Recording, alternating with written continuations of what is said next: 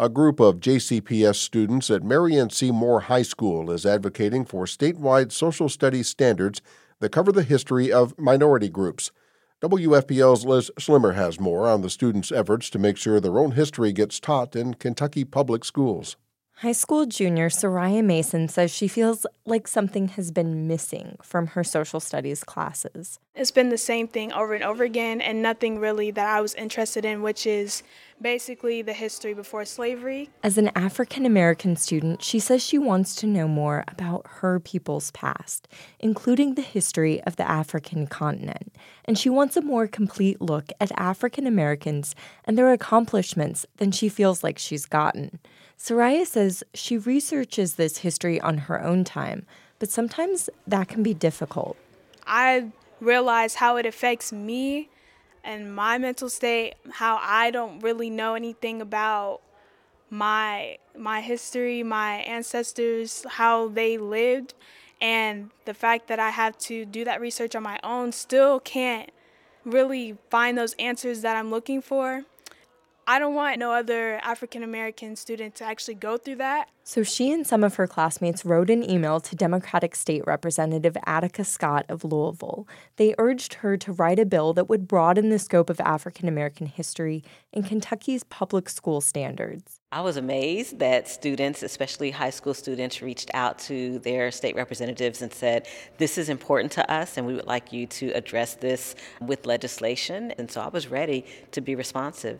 Scott is the only Black woman in the Kentucky General Assembly. She agreed that the students' request was important.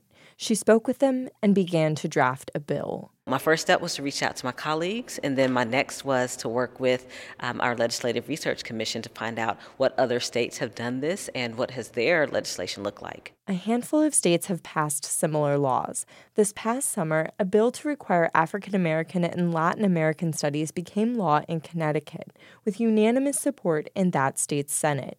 The JCPS students' bill may face a steeper challenge. Scott is currently the only sponsor on the pre-filed bill, and she's in the minority party in the Kentucky General Assembly. I'm hoping that the bill will at least have a chance to be heard, and I know that that's a big challenge in the current legislative dynamic that we have. The students say they hope to be able to testify before a legislative committee about why the bill matters to them. And the recently adopted Kentucky state standards for social studies do provide more breadth of coverage of minority groups.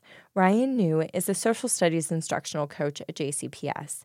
He was also in the committee that wrote the new statewide standards. In July of this past year, a new set of standards were adopted that provide a lot more room than has ever been provided before to make all voices of every person who's lived on this planet be heard. New says the updated standards are based more on getting students to ask questions and think critically, and to participate in their own education. Students need to be studying the history of the very groups that they see every day or that they're a part of.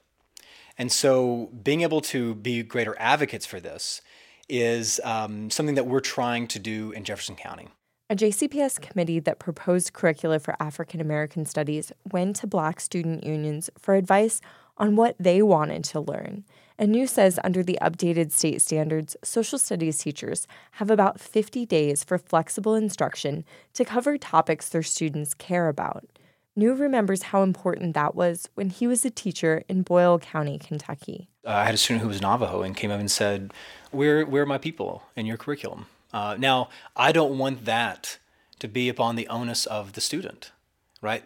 We can't just sit back and allow students to be the ones pointing out the errors in our craft. Soraya's friends at Marion C. Moore School say they have lots of ideas on what history they want to cover.